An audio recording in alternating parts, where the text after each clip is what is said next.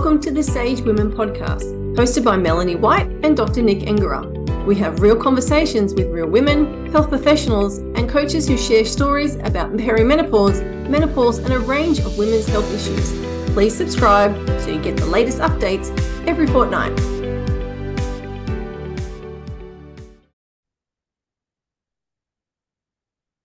Hi everyone, it's Melanie White here on the Sage Women podcast, and we're really privileged to have Dr. Rhona Creegan with us today. Rhona, welcome and thanks for being on the podcast. My pleasure. Can you give us a little bit of background about you, your professional history, whatever you'd like to share with us? Yeah, so I started my professional life as a clinical biochemist. So that basically is somebody who works in the laboratory doing the blood tests that everyone has these days. And then I ended up moving to Australia and ran a diagnostic genetics laboratory at the Children's Hospital here in Perth, looking at inherited diseases. And then I developed an interest in nutrition. So I went off and did a master's in nutrition medicine. And then I did a PhD in Alzheimer's research. So I have this sort of broad background or different areas of my professional life that in clinical biochemistry and nutrition and genetics that have all come together now. And I'm a practicing nutrition medicine consultant. I see patients on an everyday basis with chronic health conditions. And I'm an educator and I do quite a lot of teaching other health professionals about nutrition medicine. Fantastic. A really rich career and quite a lot of varied but related aspects to what you've done.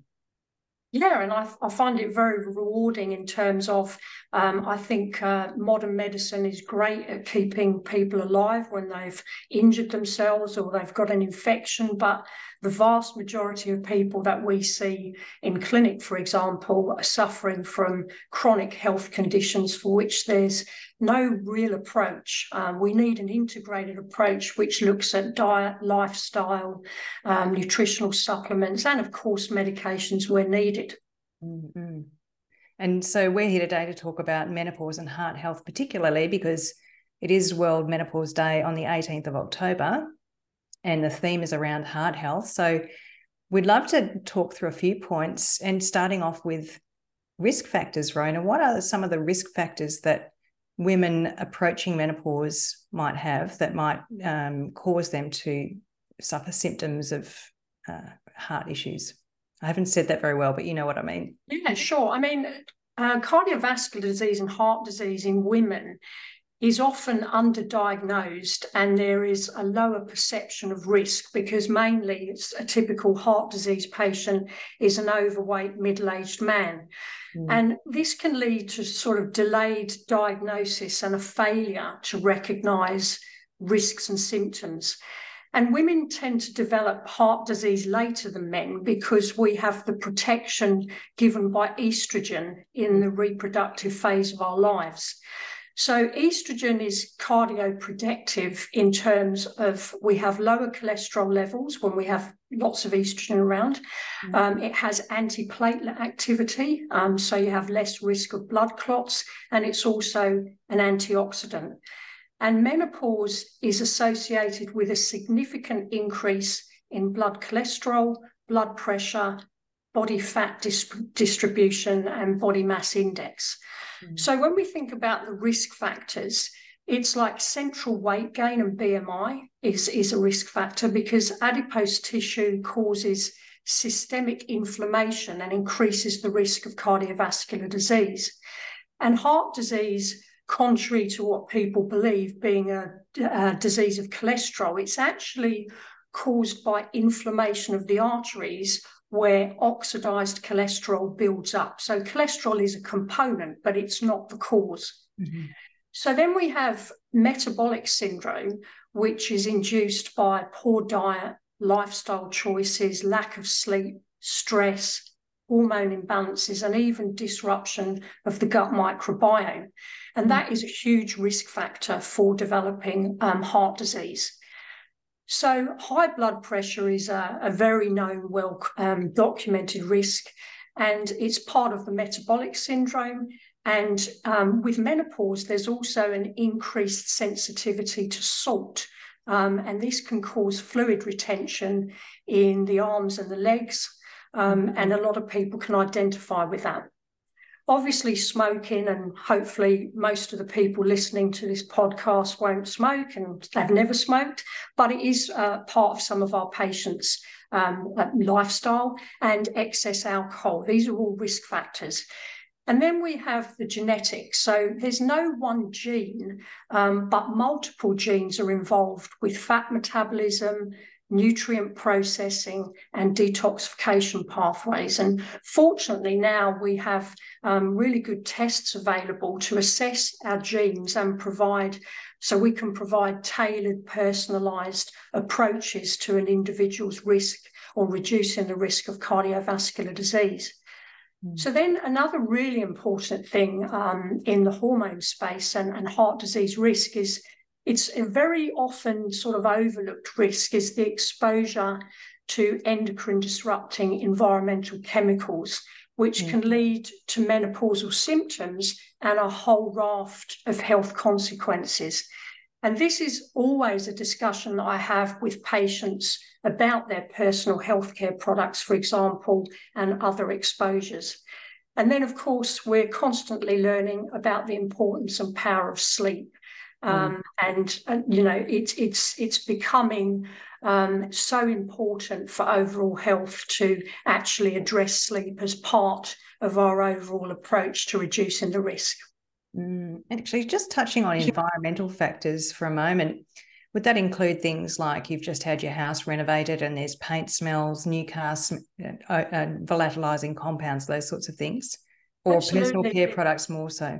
It's everything. When I last looked at the Environmental Protection Agency, there are now over 50 chemicals that are listed as obesogens, and what that means is that they actually they interfere with our fat metabolism pathways, and long-term exposure to these can really cause metabolic havoc. So yes, we're talking about personal care products, so things like parabens and phthalates, because these chemicals have a central part of their molecule which is almost identical to estrogen. So when they get in the body, they actually activate estrogen receptors and cause downstream pathways to be activated that shouldn't be. So we're talking about personal care products, we're talking about plastics, so the BPA, we're talking about fire retardants in our homes. Paints, things like anti-foul on boats, tributyl tin.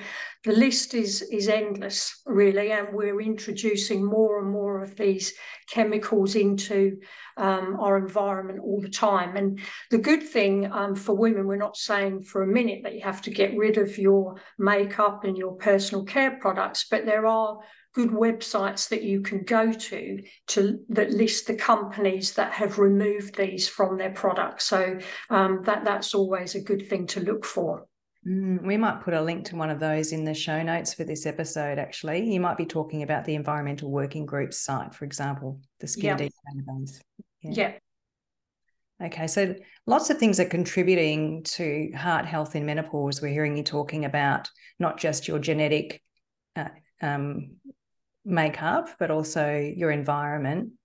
And then there are the lifestyle factors and metabolic risk factors, blood pressure, cholesterol, but also sleep, exercise, and what you're eating and those sorts of things. Yeah. I mean, the most obvious change with menopause is our levels of estrogen decline.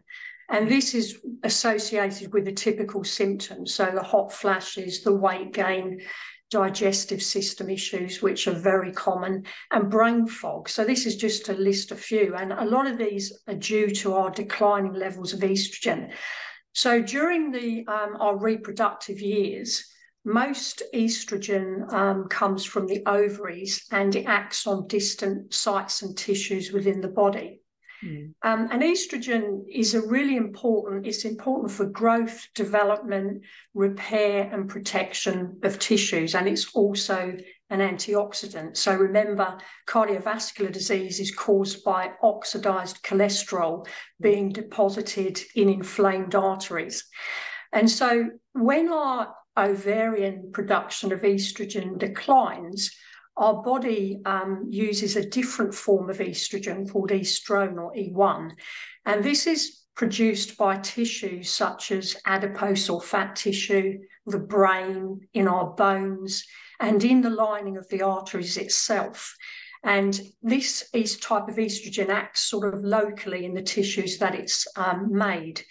And so after menopause, this is the major source, and it's nature's way of giving us some estrogen back by making us fat around the middle. So, hey, thanks. Thanks, nature. Yeah, exactly. And the problems with blood lipids, such as cholesterol and triglycerides, which are contributory factors to heart disease, are more common and associated with an increase in a hormone called FSH, and in an attempt to make more estrogen. And actually, FSH is the way we diagnose menopause in a blood test, because FSH comes from the pituitary gland to drive the production of estrogen. And so when your FSH level is very high, there's like this drive to produce more estrogen, and estrogen is made from cholesterol. So naturally, you make more cholesterol. So when you lose your estrogen, your body's trying to make more, and so your levels of cholesterol and triglycerides go up. And studies have actually shown that you can reduce your blood cholesterol and triglycerides when you reduce FSH by giving hormone replacement therapy. And I know that's a topic for another day, but in some people, hormone replacement therapy is very advantageous to helping reduce the risk of cardiovascular disease. But estrogen isn't the only hormone that kind of gets dysregulated in menopause. Other hormonal changes that occur are obviously the stress hormones, and a lot of people are very, very chronically stressed when they transition through to menopause. So we get changes in cortisol, changes in insulin and other metabolic hormones, and all of these are related to diet and lifestyle, environmental factors. But fortunately, they're things that we can do something about. And so, interestingly, as well, during our reproductive years, our sex hormones protect us from autoimmune disease. And this makes sense, right? Because at some point, if we get pregnant, the immune system, you don't want the immune system to recognize a growing baby as foreign and something it wants to get rid of. So with menopause, this protection is lost, and we get an increase in autoimmune diseases post-menopause. And in particular, we see an increase in autoimmune thyroid conditions and rheumatoid arthritis, which both markedly affect heart health. So rheumatoid arthritis is very inflammatory, and autoimmune thyroid disease causes increases in blood lipids. So all of these things also can occur postmenopausal. And the net result of all of these hormonal changes is an increase in chronic inflammation in the body, which drives heart disease. I'm feeling a bit depressed now. I know, but we're coming to the good part. Let's talk about, actually, before we go there, I did want to mention that I heard recently that somebody has realised there's a correlation between perimenopause and MS, or an increase in diagnosis at that time. So that's kind of tying into what you were just talking about. It absolutely does tie into that, because women are more prone to autoimmune disease than men anyway, and it tends to manifest as we start to lose estrogen and progesterone. Very interesting. So to stay on topic, let's talk about lifestyle intervention. What are some of the things that aside from hormone replacement therapy or any of those sorts of interventions, what can an individual do for themselves to lower inflammation, to lose weight and give better protection to their heart? Well, this is the good news, because there is so much we can do, and that's what we do as practitioners. We try and steer people in the right direction. So we have the best opportunity to reduce the risk of heart disease in menopause with diet, lifestyle, and targeted supplements. And so if we first consider diet, there's no one diet that suits or works for everyone. People often say to me, oh, you know, Rhona, what's the best diet for this? And I say, well, it depends.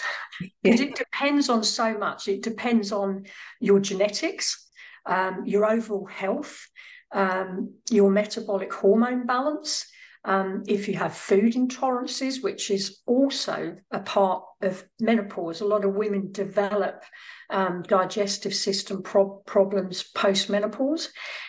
So we need to also consider your digestive system and the health of your microbiome, which are the trillions of bacteria that live in your gut, and they carry out lots of functions in our body that our own genes can't. So it's very important that we address the microbiome. So some people use time-restricted feeding, other people use intermittent fasting, some people use ketogenic diets. And these are all options, but they are, like I mentioned, they're not suitable for everyone. So I think it's about being very simple and basic about what type of food that you eat. So the key is to maintain a healthy body weight, body composition in particular. So you need to eat adequate protein to maintain your muscle mass, which is your fat-burning machinery. And it makes you sensitive to insulin, which helps you to control your blood lipids. And so I've always focused on telling people that they need to eat natural foods such as lean meats, fish, fruits, and vegetables that are full of phytochemicals and fiber, which are antioxidant, anti-inflammatory, and also support a healthy gut bacteria. Now, obviously, you know, some people are sensitive to certain foods, and that's something that we work with people to identify any food intolerances. And so we may have to, you know, give people very specific diets until we can fix what's causing the food intolerances in the first place. One of the key things is to limit processed foods, which are high in fat, high in simple sugars, and contain synthetic chemicals that your body doesn't recognize. And I always say to people that you should get away from thinking about food as just calories and energy. It actually sends signals. The components within that food send signals to every cell of our body to reflect the environment, and they tell your body whether to burn or store the energy that's coming in, depending on what the environment is telling us from these foods. It's a fascinating topic. So if we think about food in that way, then we should consider that no natural foods are both high in fat and high in sugar. So when we think about high fat foods such as avocados, nuts and seeds, they have very little carbohydrate. And then high carbohydrate foods, such as fruits and vegetables, have very little fat. And the problem is it's the high fat, high sugar combination that can override our normal appetite regulation signals and cause overeating and addictive food behaviors, because our bodies don't recognize these foods as being natural. And if you think about it, if you put a bowl of apples in front of somebody and said, go for your life, eat as many as you like, most people can only eat one. Whereas if you put a packet of biscuits in front of somebody or a bucket of ice cream, they can eat the whole lot. So it's a very interesting thing when you think about how your body knows what a natural food is.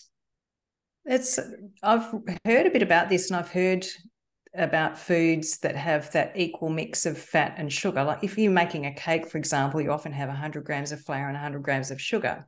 Yeah. 100 grams of flour and sugar, and then of butter. So there's this even ratio. And I've heard them described as avalanche foods. In other words, you eat one and you start the avalanche because you can't stop. And it's interesting if you think about cake. I like a bit of cake. If the cake's really, really sweet or really, really fatty, you can't eat too much of it. No, you can't. But if you get the cake with the perfect blend of cream and sugar or whatever, then you think, I could eat the whole cake. Well, it's also when I'm sort of explaining this to people, I say, if I put a bowl of sugar in front of you and gave you a spoon, realistically, how many spoons of sugar can you eat? And people say, well, probably not many because it's not very palatable. And then I say, if I gave you a bowl of cream and a spoon, how many spoons of cream can you eat? And they say pretty much the same. It doesn't taste right. If you mix both of those together and put it in the freezer, how much of those bowls will you eat? Yeah, so it's the 50-50. Yeah, so if we make the right food choices, then our automatic off switch kicks in, I think is what you're saying. Exactly. Yeah, exactly. So the other really important point is an unhealthy diet can disrupt our microbiome, and I've been sort of throwing that word in a little bit. But the microbiome is basically our gut bacteria, which have a crucial role in so many aspects of health. And the research is developing on this all the time, but not only in overall health, in heart health. The microbiome is involved with nutrient production, amongst many other things, including some nutrients that are vital for heart health. So vitamin K2, for example, which takes calcium out of the soft tissues and puts it into the bones. Coenzyme Q10, which is really important for heart muscle, and the B vitamins, which are just all vital for heart health. So if we have a disrupted gut microbiome, then we're not producing some of these vital nutrients that we need. And the other important part is that 75% of our immune system is located in our gut. And when it's constantly being activated by poor food choices, this can cause systemic inflammation in the body, and that can cause inflammation in the arteries. And the microbiome is also important for detoxification, interestingly, especially of our estrogens and our environmental estrogens. So if our microbiome is not doing its job of eliminating these environmental estrogens, then we're going to have hormonal havoc in the body, which will contribute more to the symptoms of menopause and the deleterious effects. So one final point on diet is dietary fiber is very, very important, because the dietary fiber is what those gut microbiota or the bugs in your gut, they feed on that fiber. They need it to survive. And so if you don't feed the gut bacteria the fiber they need, the bacteria will turn on you, as in the intestinal lining, and then that just makes you prone to food sensitivities and to chronic systemic inflammation. So we need to keep them happy, and fiber also lowers cholesterol. So that's kind of the dietary side of things, but obviously some lifestyle factors that are hugely important. Physical activity, we know the importance of that, not only for maintaining metabolic and mental health, but it's also vital for detoxification in the body, because most of our toxins are removed via the lymph system, and the only way the lymph system moves, unlike the circulatory system with the heart and blood vessels, the only way the lymphatic system is activated is by muscle contraction. So that helps you remove toxins from the body. We mentioned about sleep. So important it's the time where our bodies heal and repair. So when we sleep, a process called autophagy is activated, which in simple terms means our cellular housekeeping. And this helps to remove damaged and inflammatory components from our cells and our bodies. So that's crucial. And then stress management, we talk a lot about that because chronic stress disrupts our metabolic health. It's inflammatory. It causes inflammation in our digestive tract, and it causes brain fog because it causes inflammation in the blood-brain barrier. So all of these things, whether it's meditation, whether it's yoga, whether it's infrared saunas, cold baths, whatever people do, stress management is a key. Going fishing. Yeah, exactly. Some people would say that's stressful. And then we obviously have targeted nutritional supplements, to address nutrient insufficiencies and imbalance, which can affect overall health and heart health. So testing and assessment can help identify these. We need to maintain metabolic health with things like B vitamins, magnesium, vitamin D, zinc, to name a few. The list is much greater than that. And then we have specific heart health nutrients such as coenzyme Q10, vitamin K2, and omega-3 fatty acids. And as I mentioned, specific testing can help identify an individual's requirements. And in reality, we need an integrated approach using diet, lifestyle, targeted supplements and testing, to actually determine an individual's requirement and reduce their risk of heart disease. And we do have some fantastic tests out there now. We can do a GI map and look at the gut microbiome. We can do DNA tests to look at which biochemical pathways you have vulnerabilities in and how they need to be supported. And just regular pathology testing is also very valuable. It's really interesting because obviously we're hearing the main pillars of food, exercise, sleep, stress. But I think one of the points that you're making is that we're all highly individual. We have unique genetics, environmental influences. And I think some people think, well, I'll just go to the supermarket and buy a bottle of B vitamins, or I'll just start eating more soy. And there's probably some value in some of those things. But I think what you're saying is everyone is unique, and you're kind of just scattergunning if you do that. And it's probably better if you have symptoms of concern or risks that you know about to go and get this work done. That's perfectly correct. I mean, for example, if you look at everybody is surrounded by similar amounts of toxicity. We're talking about unless they've got an occupational risk or they've got a hobby that, that exposes them to lead or something like that. But everybody has exposed to the similar amount of toxicity. And these toxins are additive. But it's how your body deals with those toxins, not the individual toxin or the amount. So one person may be much more susceptible to having the effects of toxicity because they have genetic variants in the genes that code for the enzymes that detoxify. So sometimes it's really important to know that, as well as you mentioned, grabbing a bottle of B vitamins on English. So one of the things that we can identify, and we have identified in a lot of genetic reports, is many people have variants in the genes that activate folate. And so the regular B vitamins that they get in the supermarket or chemist, general chemist, are not going to be what they need because they need activated forms of B12 and folate, because otherwise they can have an increase in something called homocysteine, which is an independent risk factor for developing heart disease. So it's nice to know what your individual requirements are, and we can do that with specific targeted testing.